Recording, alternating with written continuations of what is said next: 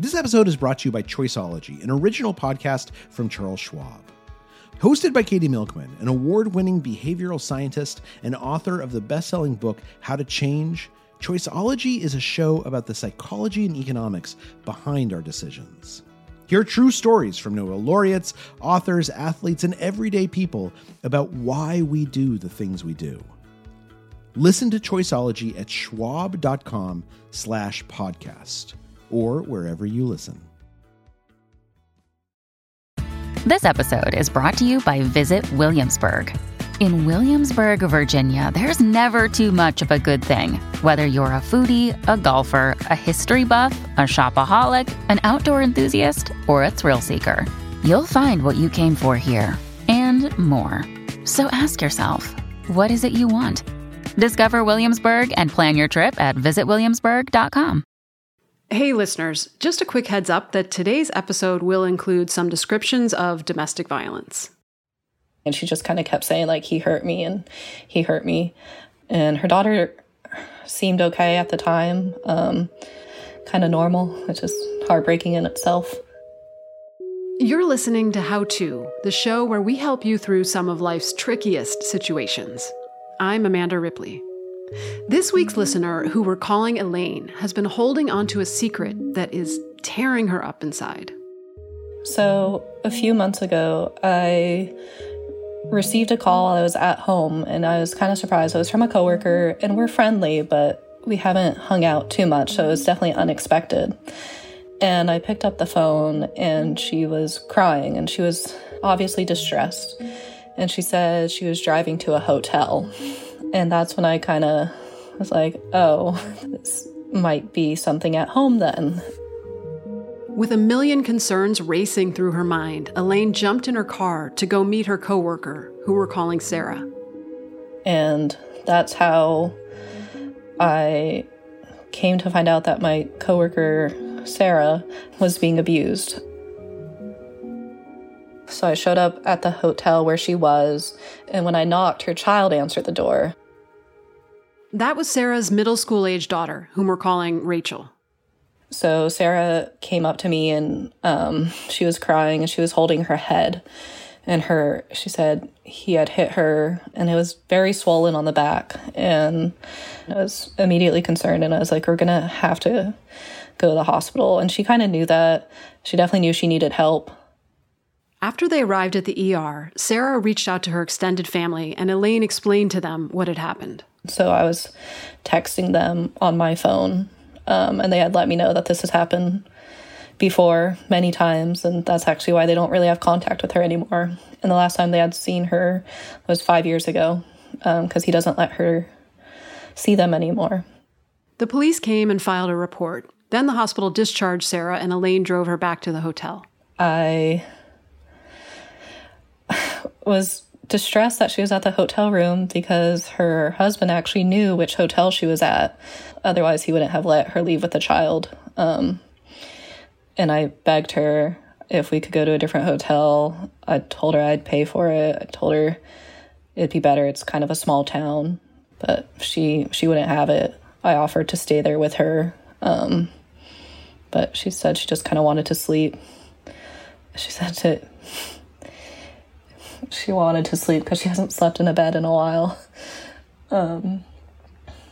So, Elaine, how are you doing telling us this story? It's bringing up emotions for sure. Yeah. So she let me know. This was like, I think she said like the 8th time she had kind of left him. The worst time, her family told me, because they asked me to check her neck to see if there were any handprints, fingerprints around her neck. And I didn't see any. So I think that was the previous worst time, was strangling her. We know that 1 in 5 women in the U.S. and 1 in 7 men will experience severe violence in their relationships during their lifetimes. We also know it can be very hard to leave those relationships. They've talked about divorce a lot, but he definitely had financial power over her with how much she makes at her job versus how much he makes at his job. But she had a better job now, so she had been saving, and she already had separated her finances. So she was excited. She seemed very determined. She said this was it, and I asked her, like, you're going to stay away, you deserve better, and she really seemed to know that she deserved better. Sarah tried to find other living arrangements she could afford, but there weren't any apartments available for a few months. Elaine didn't hear from her. She wasn't sure what was happening, and then suddenly one day, she saw Sarah back at the office. She just kind of walked quickly past our desks. That way she wouldn't really say anything, and I would overhear conversations because I sit somewhat near her, and I would hear we and us and family, and so she's back home with him. How has this experience affected you? I think about it a lot. Whenever she walks by, I wonder. She works from home once a week or so, and I wonder if there's a bad incident, and that's why she's working from home. On today's show, what should you do if someone you know is in an abusive relationship? There are a million questions about if you should intervene, and if so, how, without risking the safety of your friend or yourself. So we're bringing in someone who is immensely qualified. My name is Suzanne Debus, and I am the CEO of the Jeannie Geiger Crisis Center located in Massachusetts. And I've been doing this work for nearly 30 years. Suzanne is a survivor herself, so she knows firsthand the best ways to lend support to someone in a really precarious situation. I hope you'll never need this advice, but odds are you might. And it's a problem we all need to talk about more, or it'll never get better. Stay with us.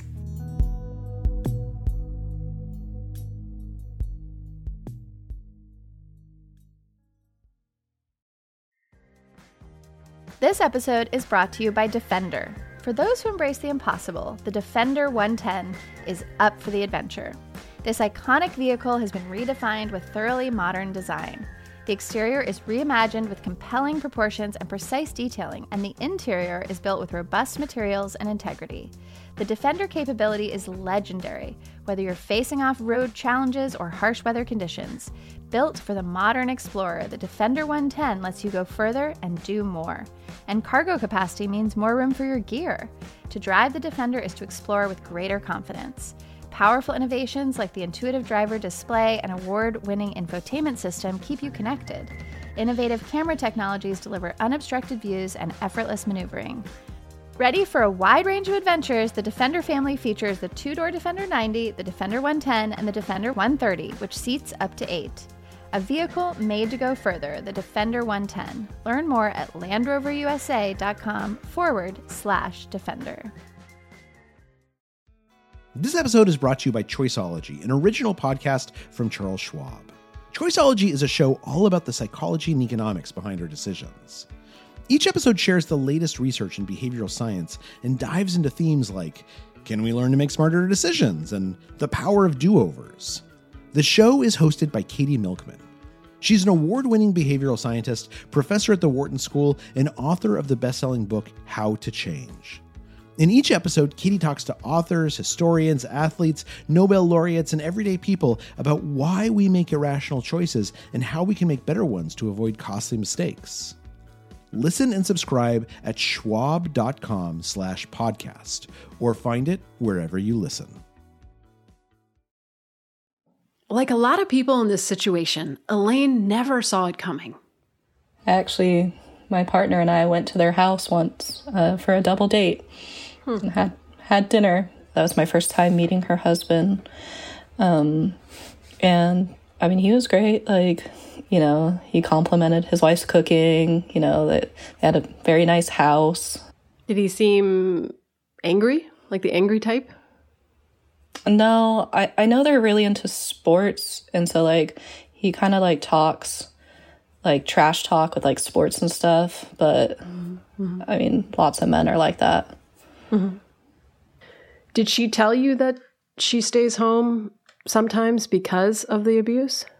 So the week or two prior, she had worked from home for 3 days around her birthday. And she said she worked from home because she couldn't come in. She was too sore and people would have known. So, Elaine, this is Suzanne. First of all, I want to say to you, Elaine, that you did a beautiful job. Not just by being an empathetic, caring friend, but you also did a great job of trying to make sure that Sarah got the care that she needed, that she went to a hospital, that you immediately began to try to figure out who her people are, who is her community, who are her family and friends. And that's so important because he has been doing a fair share of isolating her from outside resources for this very reason. So you did a beautiful job. Thank you. I think the other thing that I always try to talk to people about is how hard it is to be on the perimeter of a domestic violence situation and to know that someone that you love or care about is in harm's way, because it takes a toll on you too. That not only are you witnessing this, you're also second guessing yourself. Like, am I doing enough? What should I be doing? And then you also, and I say you, but I mean me too, because even though I've been doing this work for a while, I still hear stories that will wake me up in the middle of the night. And I all of a sudden worry, wow, I haven't heard from that person in a couple of days. I hope everything is okay. And it's living with that fear. And so in our world, we talk a lot about vicarious trauma, that those of us who are on the perimeter feel as well. And how important it is to take care of yourself so that you can help take care of them. There are a lot of nights, especially at the beginning, I just kind of lay awake and I was like, are there things I can do? And then I start analyzing the relationships of other people around me. Like, are they going through that? Because I didn't know about her. Do I not know about other people's? So, Mm-hmm. You know, domestic violence to me feels like one of those issues that when you know, and that we so often can kind of go through life not being aware, because victims of domestic violence are taught you never tell anybody what's happening at home, that if you know what's good for you, if you threaten this apple cart, you will pay the price. So when survivors don't tell their stories, those of us around them can't possibly know what's happening. So it does feel jarring and like you're ripping the bandages off your eyes and seeing the world in a different way. Right, because you think, if I didn't know about this, what else don't I know? Right. I'm curious, Suzanne, if we could ask, could you tell us a little bit about your own story? As a young woman in my early 20s, I didn't have a lot of experience in relationships, and I gravitated toward this kind of like manly man. And I was tending bar at a small restaurant in New Hampshire, and I met and fell in love with my first husband. Within a few months, Suzanne and her husband moved from New England away from their families to a remote part of Southern California, isolating themselves in more ways than one. We also moved to the top of this mountain. It was a seasonal house. We had no utilities. We had no electricity. Oh, wow. We had no phone. So you were literally isolated. Super isolated, and it was a seasonal community, and we were virtually the only people that lived there. Lots of empty houses. It was very scary too. It was like The Shining. Yes, just a poorer version of The Shining. After the isolation started, the insults started. And he began to denigrate my family. He began to really not threaten me, but say that if I were going to love him, I needed to choose him and I needed to follow his lead at all times, which I did because I became very dependent on him. And I was just frightened. I was frightened and I was alone. I finally got a job, talked him into letting me get a job as a fast food assistant manager at a fast food restaurant. So he would drive me to my job every day and pick me up. And then on Fridays, magically, he would show up when paychecks were delivered and take mine, and I would have to sign my paycheck over to him. Over time, her husband's abuse turned more physical. He splintered my jaw. I lost my hearing in one of my ears for a good long time. It just kept escalating, and I wrote my grandmother a letter, and I told her what was going on. And there was a small country store at the top of this mountaintop, and the woman noticed that something was wrong. And I went in there one time, and she said, "If there's ever anything you need, I'm here." And I had no idea what she was talking about, and I didn't want to know what she was talking about. I was too scared to lift up that rock. And so I asked this woman that my grandmother was going to be sending me a letter, and could I give her the address of the store? And she said yes. And my grandmother sent me a check for $180 to get a bus ticket to go from Southern California to Louisiana, which is where she lived. And that was the first time I escaped.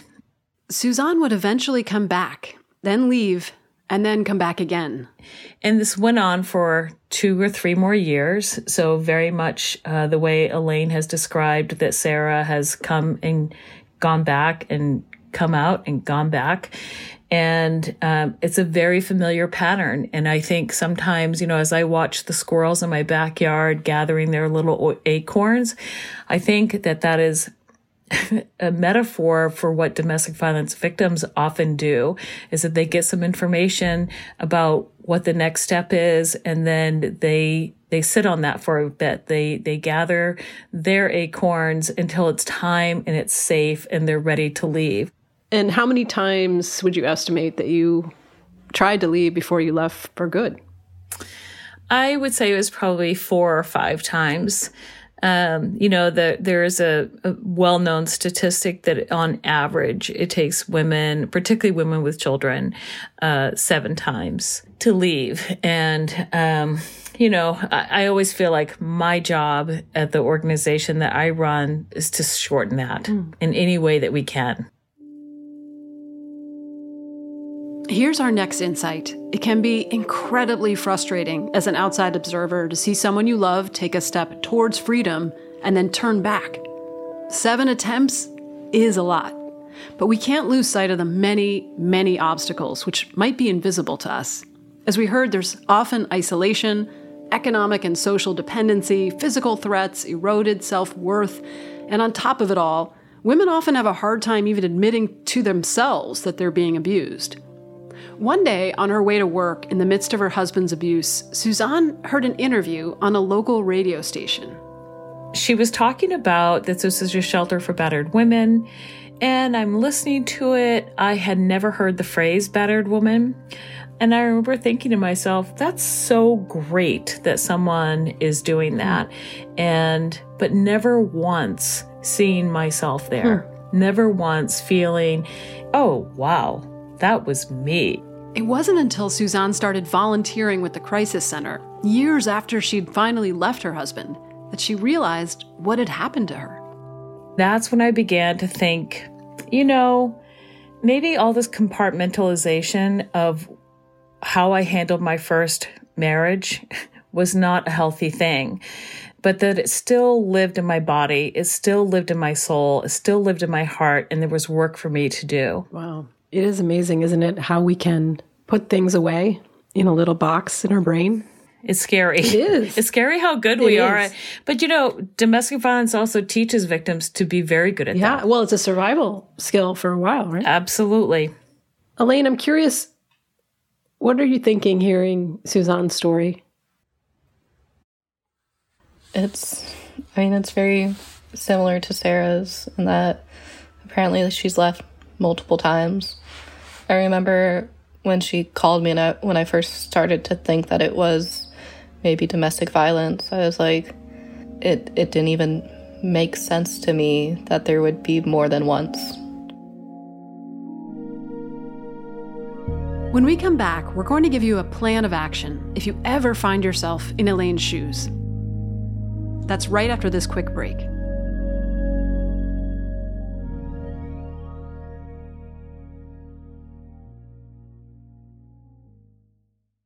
Reboot your credit card with Apple Card, the only credit card designed for iPhone. It gives you up to 3% daily cash back on every purchase. Plus, Apple Card has no fees, not even hidden ones. Apply for Apple Card now in the Wallet app on iPhone. Apple Card issued by Goldman Sachs Bank USA Salt Lake City branch, subject to credit approval. Variable APRs for Apple Card range from 19.24% to 29.49% based on creditworthiness. Rates as of February 1st, 2024. Terms and more at applecard.com. We're back with our listener Elaine and our expert, Suzanne Debus. Elaine is in this in-between place where she's involved and yet not. She's trying to figure out what her responsibility should be. Should she take more action? And if so, how? Suzanne, did you have a friend like Elaine during all of this? When I was working at the fast food restaurant, there was this wonderful other worker, and her name was Nancy. The police actually dropped me off at her house one night after my husband really beat me up, and they were called to the apartment by a neighbor. And they dropped me off on her front stairs and left. Oh, wow. And so I just sat there for a couple of hours until she got home. And then I had to explain. Yeah, okay. So then I was Sarah, and I was explaining to Elaine what was going on in my life, and I slept on her couch for the next 3 nights. She didn't know what to do, and she didn't know how to talk to me, and it was a secret we kept between us. What would you have liked her to say or do? Honestly, I think to have let me know that it was okay to tell her the story about what was happening. When someone listens with an open heart and with no judgment to someone's reality, it is a true gift. So here are your action steps. First, listen without judgment and don't give up on people. Second, offer to connect the person to services. Remember that you cannot be the only line of support. This person needs a team who can advocate on their behalf, who understands local laws, how to find housing, and how to navigate the system. Suzanne, do you remember, did you work at that fast food place long after that incident with your coworker, Dancy? Or did you? I did. And how was it? How was your interactions? I think she was always someone that I could have gone to if I needed to stay at her couch, but it was awkward. How is it for you? It was definitely awkward at first. It's gotten better. Am I allowed or supposed to ask her how her husband's treating her? Am I supposed to ask about that? Something that you could say, when the time and the space is right, but you could say, hey, I think about you, I care about you, and I'm not going to press you for any information that you don't want to share. I just want you to know that I'm here if you need me.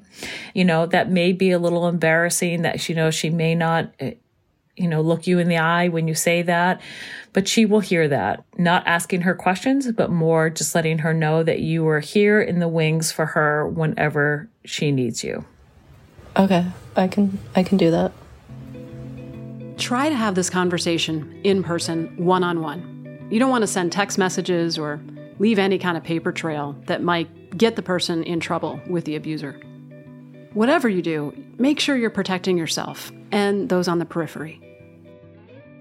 How does the presence of a child affect that calculus, Suzanne? The presence of the child is always a game changer. Oftentimes, domestic violence victims really are hoping and praying and keeping their fingers crossed to the point where they believe that their kids don't really know what's going on. And in my experience, every time we have talked to children, they have always known what's going on. I think about Rachel a lot, and I think about her future and how she might unpack this one day in therapy. What's she gonna think about me and how I knew things?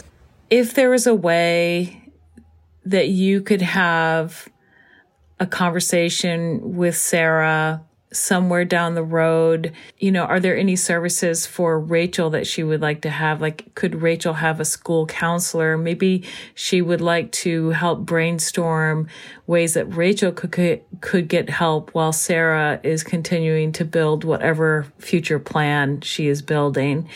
I hate that I don't have a better answer. I just acknowledge that it's really hard. That sounds about right. Is there any bright line when you're like, okay, you should call 911?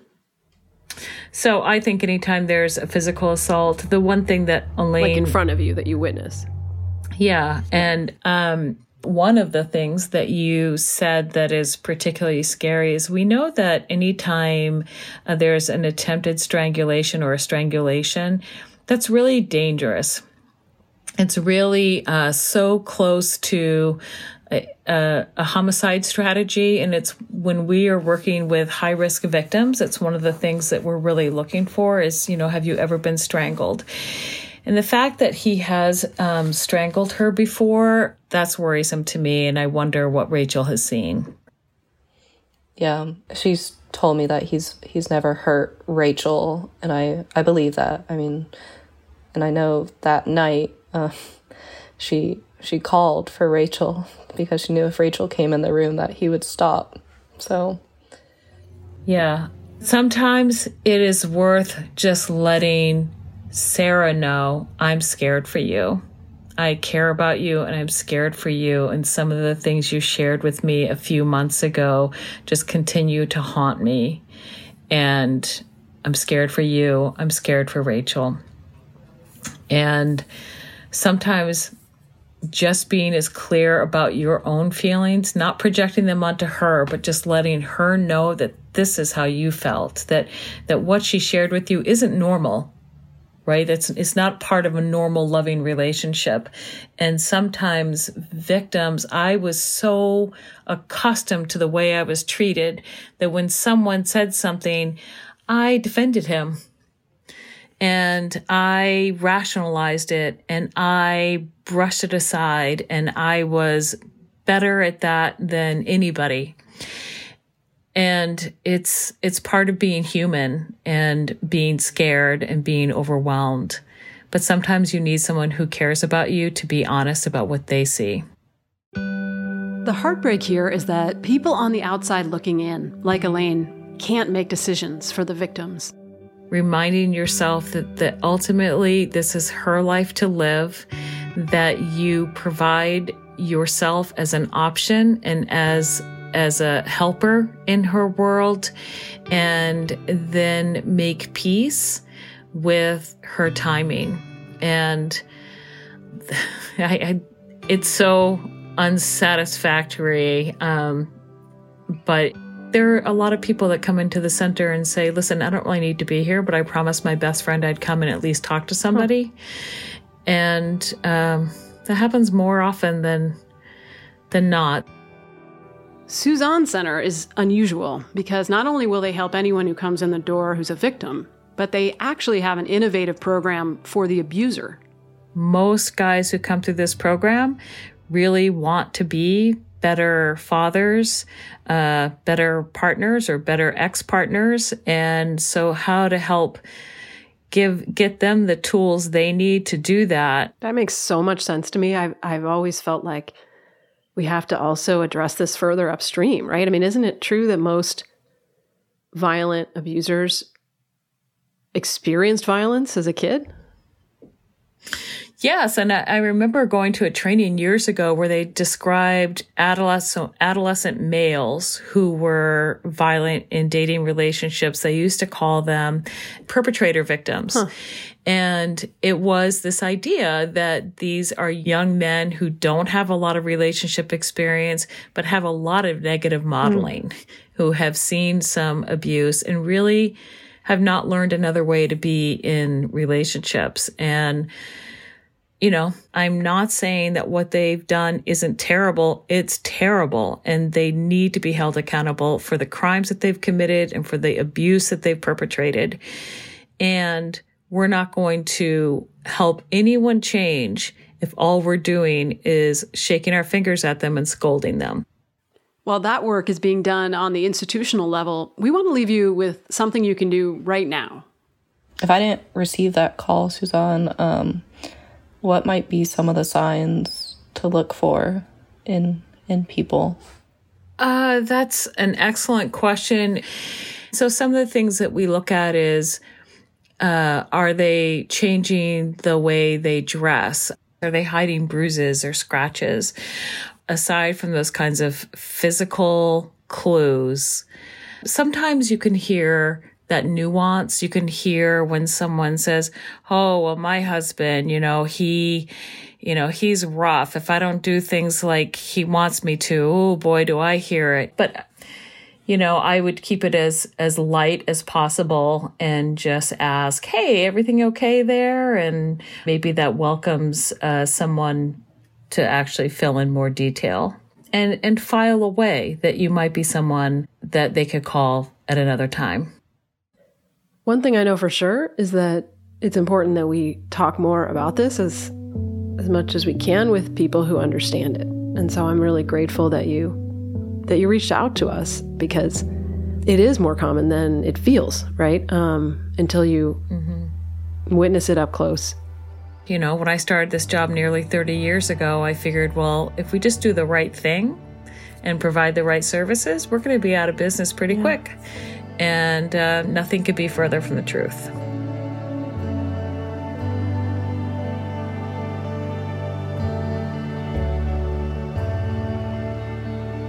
Thank you to Elaine for coming to us with this really tough and important question. And to Suzanne Dubuce for all of her hard-earned wisdom. We'll link to her work at the Jeannie Geiger Crisis Center in the show notes. And if you or anyone you know is struggling with intimate partner violence, physical, emotional, any kind, the National Domestic Violence Hotline is a great place to start. That number is 1-800-799-SAFE. Or go to thehotline.org. Do you have a problem that needs solving? Send us a note at howto@slate.com or leave us a voicemail at 646-495-4001. And we'd love to have you on the show. And if you like what you heard today, please give us a rating on Apple or Spotify, which is now accepting ratings as well. And tell a friend. That helps us help more people. Also, for a limited time, we've got a special holiday sale on our annual Slate Plus membership. $25 off for your first year. Again, we're giving you $25 off your first year as a member through December 29th. So sign up now at slate.com/howtoplus. How To's executive producer is Derek John. Rosemary Belson produces the show. Our theme music is by Hannes Brown, remixed by Merritt Jacob, our technical director. Special thanks to Amber Smith and Kevin Bendis. Charles Duhigg created this show. I'm Amanda Ripley. Thanks for listening.